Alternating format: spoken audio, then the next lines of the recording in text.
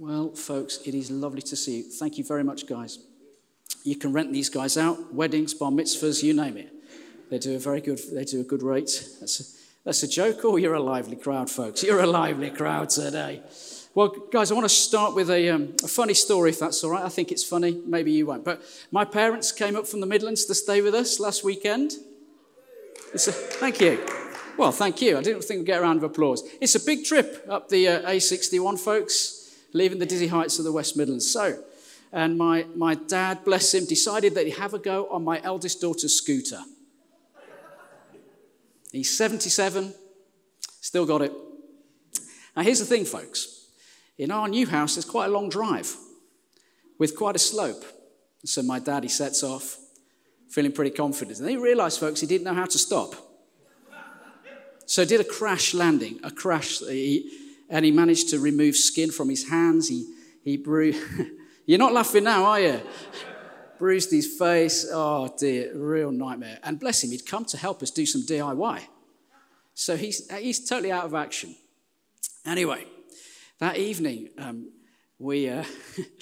he starts to say, I don't know where my glasses are. Actually, what he said, I don't know where my glasses are. It's easy if I translate. I can't find my spectacles, if you'd done this. So we're searching the house and we're convinced. And it turns out on impact, as he fell off the scooter, his glasses flew off. Unfortunately, my wife, bless her, had taken the kids to a swimming lesson. And as she reversed down the drive, drove over his glasses. They were as flat as a pancake. But he's an engineer born and bred, and amazingly, if you ever remember Jack Duckworth off Coronation Street with them taped together, you probably don't. All the young people are like, what? Anyway, there you go. So they're looking forward to another trip to Sheffield, folks. They really are. They can't wait. So, gang, we are cruising through the book of Nehemiah. And Alan did an amazing job last week. If you were here, you'll notice that he skipped over all the difficult words. So next time, I'm going to redo the rota. Make sure you have to get those words, mate, I tell you. So we're looking through Nehemiah. It's an amazing, amazing story of a prophetic call that God raises on one man's heart to rebuild Jerusalem, which is totally in tatters. It seems just absolutely impossible that anybody could even achieve this. And yet God has heard the call, Nehemiah has heard the call of God, that he stepped out in faith and he's starting this amazing process. And we're just going to dive in. We're going to look at chapter 4 for the first 14 verses. And this is what it says. When Sanballat, okay, let's start there. Sanballat sounds like an IKEA desk, don't you think? It really does, Sanballat. So when Sanballat heard that they were rebuilding the wall, he became angry and was greatly incensed. He ridiculed the Jews, and in the presence of his associates and the army of Samaria, he said, now just listen to these questions. What are those feeble Jews doing? What are those feeble Jews doing? Will they restore their wall? Will they offer sacrifices? Will they finish in a day? Can they bring the stones back to life from those heaps of rubble, burned as they are? Tobiah the Ammonite, who was at his side, said, what are they building? Even a fox climbing up on it would break down their wall of stones. Hear us, O God, for we are despised. Turn their insults back on their own heads. Give them over as plunder in a land of captivity. Do not cover up the guilt or blot out their sins from your sight. What a prayer. For they have thrown insults in the face of the builders. So we rebuilt the wall. He's writing as if it's a journal. So we rebuilt the wall till it reached half of its heights. For the people worked with all of their heart. But when Sanballat, Tobiah, the Arabs, the Ammonites, and the people of Ashdod heard that the repairs to Jerusalem's walls had gone ahead and the gaps were being closed, they were very angry. They all plotted together to come and fight against Jerusalem and stir up trouble against it. But we prayed to our God and posted a guard and night to meet this threat. Meanwhile, the people in Judah said, the strength of the laborers is given out, and there's so much rubble that we cannot rebuild the wall. Also, our enemies said, before they know it or see us, we will be right there among them, and we will kill them and put an end to the work. Then the Jews who lived near them came and told us 10 times over, wherever you turn, they will attack us. Therefore, I stationed some of the people behind the lowest points of the wall at the exposed places, posting them by families with their swords, spears, and bows. After I looked things over, I stood up and said to the nobles, the officials, and the rest of the people, don't be afraid of them. Remember the Lord, who is great and awesome, and fight for your families, your sons and your daughters, your wives and your homes. Amen. Amen. Amen. Amen. If you ever wonder about spiritual warfare, this is it. This is a classic assignment. This is somebody who is stirred up by the enemy of God to really halt and stop and try to intimidate what it is that God is doing through Nehemiah. So here's Sanballat. Think of his name, the IKEA desk. Who is this guy? He's the governor of a place called Samaria. And we know through the gospel that Samaria is a region that is pretty infamous. And he has the name Sanballat. He's not actually a Swedish name, unfortunately, folks. He's actually a Babylonian name. And so he's people say that he's a career politician. He is somebody who is come from Babylon, or certainly his origins are from Babylon now. He's working under the Persians. And he's probably somebody who has cooked a deal with a number of different areas, a number of different leaders from different areas. And they've kind of formed a pact because none of them want none of them want Nehemiah to succeed. Because if Nehemiah succeeds, they know that if Nehemiah rebuilds the walls, then they know that as the kind of laws of the ancient world tell us, that as the walls are rebuilt, Jerusalem becomes a city again. And once it becomes a city, he's afforded certain rights. And so they do everything that they can do to try and frustrate and stop the building of the wall. Anything that they can do. Now, here's the thing, that we know that Nehemiah has been sent by Artaxerxes, amazing name, has been sent by Artaxerxes. In other words, he has kind of like diplomatic immunity. So they can't physically stop him. They can't wage a war against Nehemiah. They can't come and capture him. They can't stop. The only kind of weapon that they have is intimidation, lies, and pressure. And that is what we're beginning to see happen here. So they don't want Nehemiah to succeed in any way, shape, or form. It is totally in their interest. They are totally self-serving. They are totally interested in themselves to see him fail because they, therefore, remain in positions of power. And so that is why they're incredibly angry. And just listen to the type of manipulation that they use. Now, they've rocked up to the builders. These are people that Nehemiah has fashioned. These are the people of God who Nehemiah has called upon and encouraged them to remember the call of God on his people. That if my people will turn from their wicked ways, humble themselves, I will heal their land. And so he's called together the people of God to say, do not be discouraged. There may be terrible things happening, but God has not forgotten us. Let's do this thing.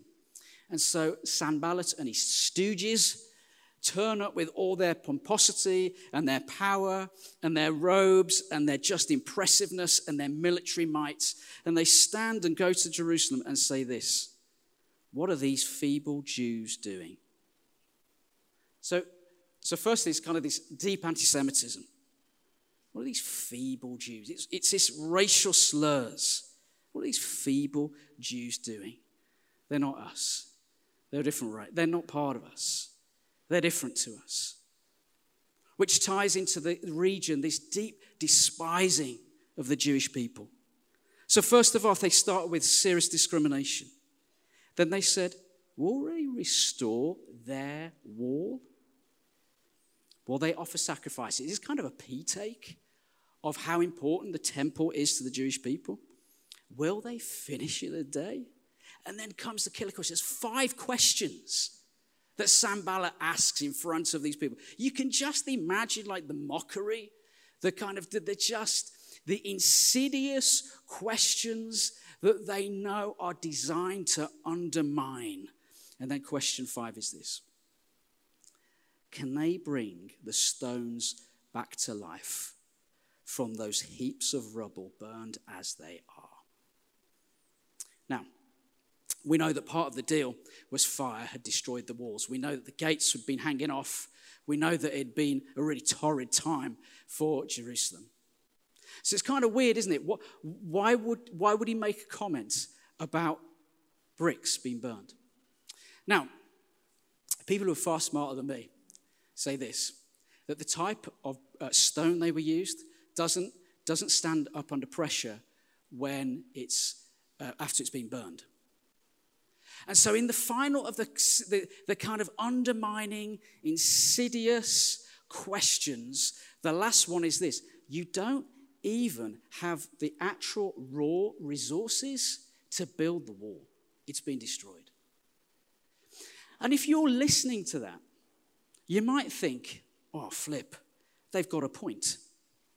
And then Tobiah the Ammonite, he's like one of those bullies at school. Do you know what I mean? He doesn't really do anything, but he just waits for his moment to say what he needs to say. Tobiah the Ammonite, who was at his side, said, what are they building? Even a fox climbing on it would break down their wall of stones. Tobiah the Ammonite, what a classy guy. Even a fox. You've seen foxes, they're pretty light, aren't they? And they can jump like cats, but are they a dog? Who knows? But they're amazing at jumping. Have you seen them? They are remarkable, folks. They really are. Even the fox, as it jumps on the wall, will break it down. It is the very definition of this psychological warfare, these killer questions of mockery and ridicule, which leads to this deep sense of the intention is to bring about humiliation. We know that psychologists tell us we all have something called self-talk. The thing that we say over ourselves. Their design, Sanballat, is trying to get into Nehemiah and the people of God's head to bring about an insecurity, self-doubt, fear of failure. Have you ever been in those moments? Maybe at work. You've done a teaching practice. Somebody watches your lesson and they give you some feedback. What do you hear? Not what do they say, what is it you hear? You have a dream that God has placed on you. You think, I just cannot see how this is going to work. When Clarissa and I were in a previous church, we were missionaries down south. We were sent in a place called Cambridge. And you know, folks, it's pretty rough down there. There's a lot of crime. And it's a long story. The context is this. We were there to help Anne McLaurin, absolute legend, who was here for many years. And she went down to Cambridge, and she was there a year before us, and we followed her and worked with her for nearly 5 years. And we learnt loads. It was an amazing time. And a bit like Charles Dickens, best of times, worst of times. Anyway, not anything to do with Anne, but I'm waffling. Anyway, one of the big features of our time there was a building project. I don't really know a huge amount about buildings, but I got stuck in and was really involved in it. And I remember there was a particular moment where a guy from the church had said, I really want to talk to you. So I went to see him at a pub in a little village just outside Cambridge. And we're having a conversation. And the conversation, I could feel that there was something on his mind. You know, like there's that awkward small talk, and it gets more awkward. And then he went on to say that why he didn't think we were doing a very good job, which is always encouraging when somebody tells you that. Why I wasn't doing a very good job. And then he talked to other people. That's all, you know, so it wasn't just him, but he was representing the views of other people. And then he got onto the building project. Now, he worked in a particular profession that meant he did know what he was talking about.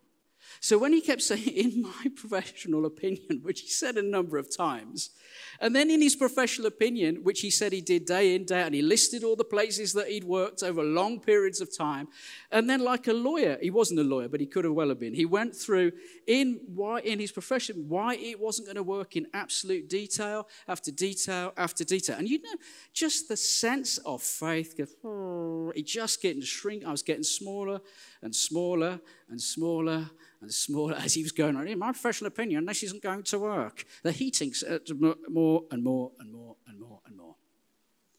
And then the killer question was this. You've lost the people and no one will give to it.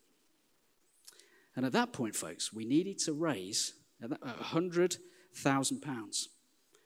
Otherwise, the project wasn't going to go ahead. And we banked a lot on this happening. And so it felt a bit like a humongous leap of faith out into fresh air. It's just like, God, if you don't turn up, we're done. We just can't do it without you, God. And in that moment, as I listened to him, as I walked out from the meeting, I sat in the car and I felt this massive heaviness and intensity.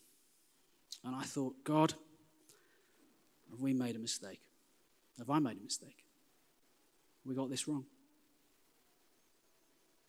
What if he's right? See, that's the thing, isn't it? When you meet with somebody who can seem quite cynical. The thing about Sanballat was he was right. His questions were right. How can you build with this stuff? That guy was right. His questions were right. 2 weeks later, we had a gift day, which we needed to raise a lot of money. And it was, now you might think, that's Cambridge, it's rolling. But quite a few people had left at this point, folks. And quite some people with some considerable means had left. So it was a bit of a stretch of faith, even though you think it's down south and money grows on trees, which it does, let's be brutally honest. So with trepidation and nervousness, like, God, maybe this is wrong. Maybe we did get all this wrong. Maybe we messed it up. And £104,000 was given in a day. £104,000 was given in a day. Now, when I did that at 9 o'clock, people were excited. But I can see that you are totally with me. You're a little more. You might. £104,000. It was like, God, you are with us. You did speak to us. You are going to do this. You are for us. In a day, everything that was needed was provided. Today, I want us to think about cynicism. I love a bit of cynicism. Do you know what I mean? I really do. When I was a kid, I thought, when I grow up, I want to be really cynical. Why not, eh? There's nothing else on the telly. Well, we've got Netflix now, so you can choose what's on. Cynicism. You see, because cynicism gets a bad press, doesn't it? It does. And it can be very tempting in like a kind of message like this from the Bible, say, oh, cynicism is really bad. But it isn't. Sometimes cynicism is very useful. Talk to a policeman or an ex-policeman, they're generally fairly cynical. And there is an Alan Partridge quote, which I'm not going to say. But, you know, like people with optimism, with experience, cynics. There's a sense in which in certain parts of our lives, we have to ask difficult questions. And if you are living in a world where people are lying to you, or you're living in a world where you're not, cynicism is an inevitable part of life. Only this week, we had a situation at school with our middle child where we have lost his reading book. Now, here's the thing, though. You would have thought the school, we had done something terrible that required the intervention of the police. But we lost the reading book. And when I spoke to the teacher, I said, look, we've lost it. She said, can you give us another one? Sorry, no. I said, why not? She said, because it happens quite a lot. And I thought, we've had one child go through the school. This is the first time we have ever lost the reading book. Honestly, we've just moved house, and he gave it to his little sister. She's put it in a box, and we don't know where it is. Please. And I could sense the cynicism, which is you've just lost it, and you can't be bothered to bring it in. So there is cynicism around us. Sometimes it's natural. It's part of life. I battle with it on a daily basis. What is cynicism? It's the mistrust of motives. It's disbelief in people's sincerity or their integrity. Believing people are fundamentally dishonest. And we all experience it if we're truly honest. As I told you that story about 104 grand, you will have felt that. Yeah, but it's down south. I rest my case, Your Honor. We all experience it. But you see that cynical people point out inconsistencies. Cynical people can be the people in a meeting who say, yeah, really, because we've tried that before and it didn't work. Sometimes there is a helpfulness. Like I love Private Eye. I love Ian Hislop. I love kind of political comedians. I love the fact that in comedy you can say things you can't normally say, but because it's comedy you get away with, that points out truth. There is a place for cynicism, folks. Why? Because number one, cynicism can be seasonal.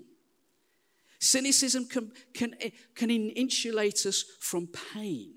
It can be like a self-protective plaster. Like in our house, the kids, we get through plasters like there is no tomorrow. Like literally, my daughter will go, bad knee, it's nothing there. But sometimes if you just give her a plaster, because it's just going to make the situation a lot easier. Like sometimes cynicism is the plaster we put on stuff when we've been pain, when we've been hurt, we've been let down, we've lost the job, stuff's not worked out. We've got sick. We prayed and God didn't move. It can be this sense of we can put it on us for a season to bring about self-protection. And sometimes that is normal. And sometimes, folks, I want to go out on a limb here.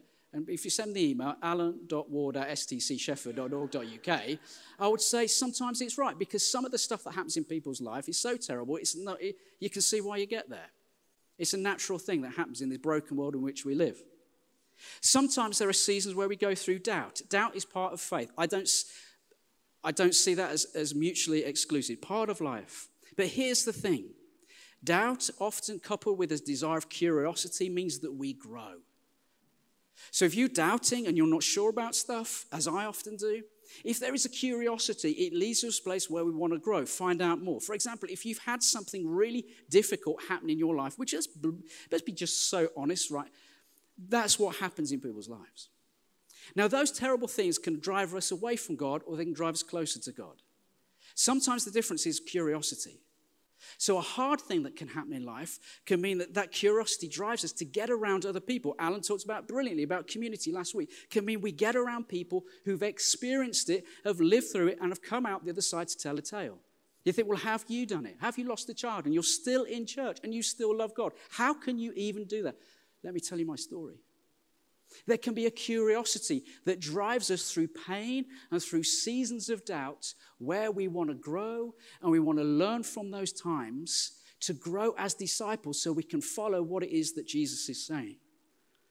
There is another type of cynicism, folks, which is like a terminal cynicism, like a self-protective layer which points out continually faults, which hides behind a sarcasm or a humor. You know, I use that as a device. You might have seen that. And honestly, if we've got terminal cynicism, if it's kind of kicked in, it can affect other people. If you're in a small group with somebody who is permanently cynical, it just kills the atmosphere. You know, hey guys, what do you think about this? Well, I've been around a long time. It didn't work the last time. Bang. Anybody like to pray? Just kills it. You see, when our heart has become hardened, sometimes through no fault of our own, from pain and loss, which is not processed, and cynicism sets in, we can affect the people around us, whether it be your marriage, your friendships. You can disengage from community. And because it's primarily rooted in self. I'm right. You're wrong. My experiences tell me this will not work. You will not do it. And the heart gets harder the more we pursue the self. It becomes pride. And so the cynical person can be right. Point out what's wrong. But they can be so wrong.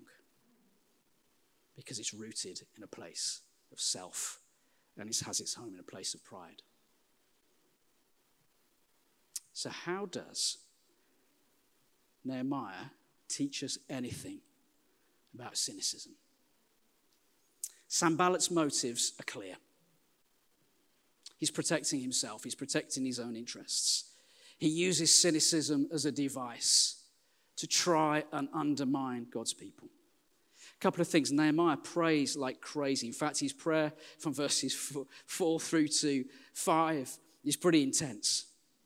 And then you've got Sanballat, Tobiah, and the Arabs, the Ammonites, and the people of Ashdod heard that they're not able to stop the rebuilding of Jerusalem's walls. Their cynicism is not able to penetrate their hearts because there's a desire for faith.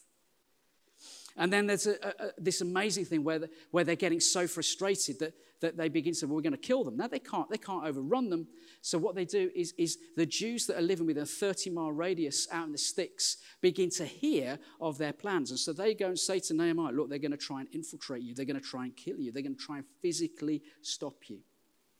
And Nehemiah says this, before they knew it or see us, this is what they said to Nehemiah, before they know it or see us, we will be right there among them and we'll kill them and put an end to their work. I mean, if their insidious cynicism didn't block it, the physical threat of violence would stoke fear. And then it says this, the Jews who lived near them came and told us 10 times. Can you imagine being told 10 times that they're coming to kill you? I mean, I would just be like, let's get the heck out of here. This is done. Forget it. It's not worth it. Then it says this, verse 13.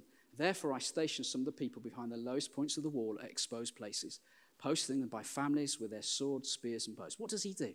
He makes the most genius tactical move, and he turns Jerusalem into a fortress. So he says to the families that have become the builders, with their trowel in one hand and their sword in the other, he's like, stand in the most vulnerable places. Stand there. Keep watch, keep praying. And then he says this, don't be afraid of them.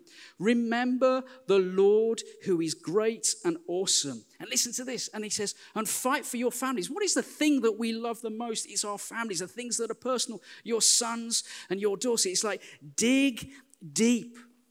Lean in. The thing that you're most passionate about is probably your family. So fight for them.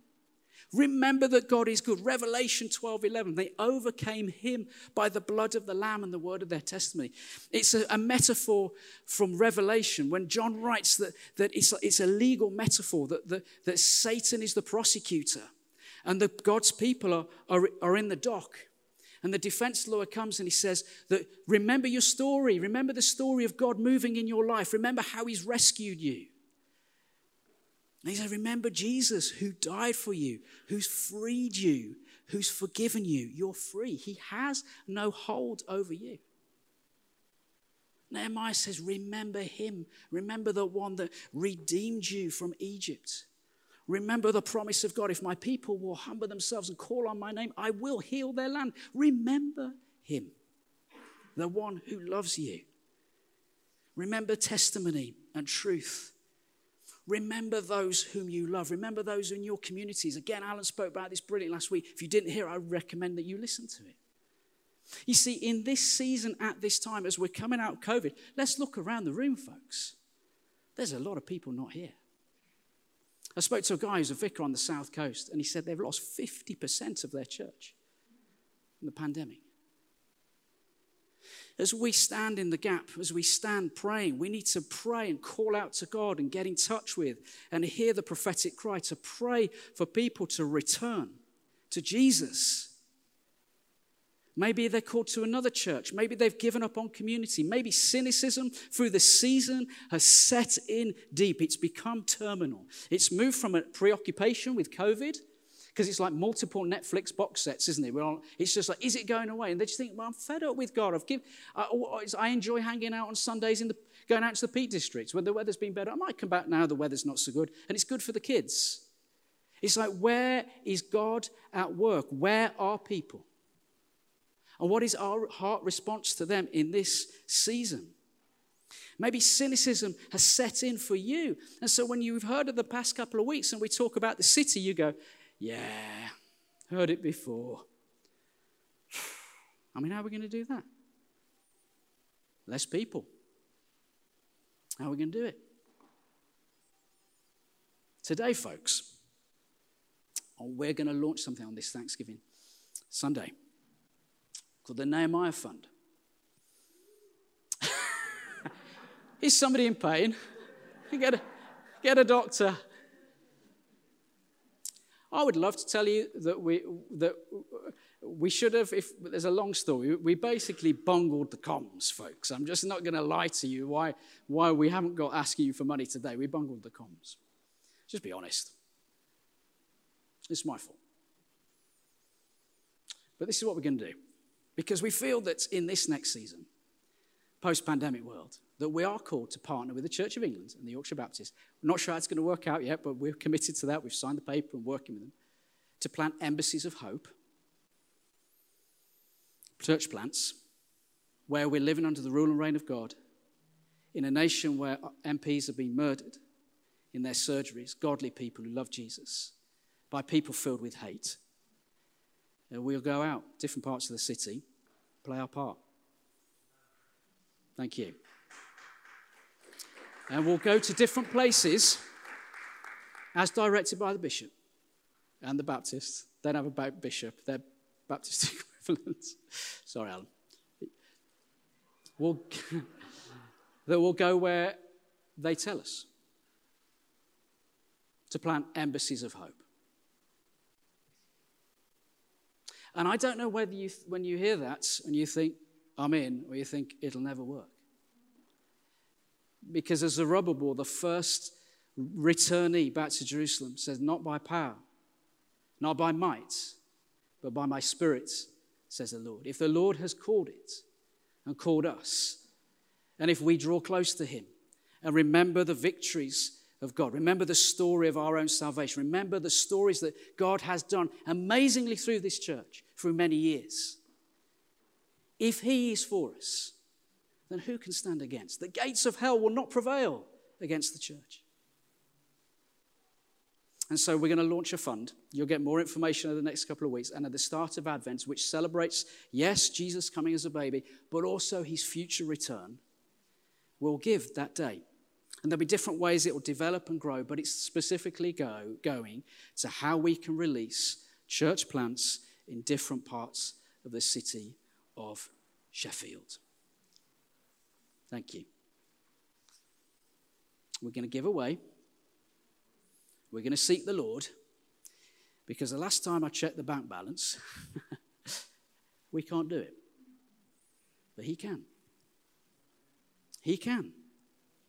And I wonder if the Lord is calling us to a level of faith and trust in him that comes from a place of deep intimacy and connection through the Spirit back to the Father heart of God.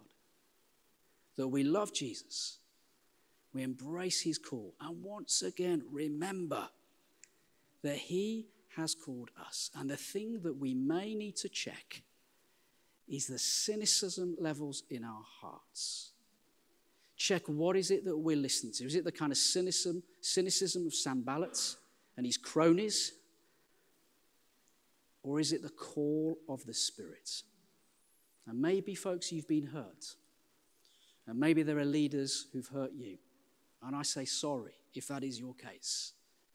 And maybe the Spirit wants to bring the healing balm of his presence to bring restoration and healing. So once again, you can trust him as he leads you on the journey to where he wants to take you for the sake of this city and for the sake of the kingdom of God.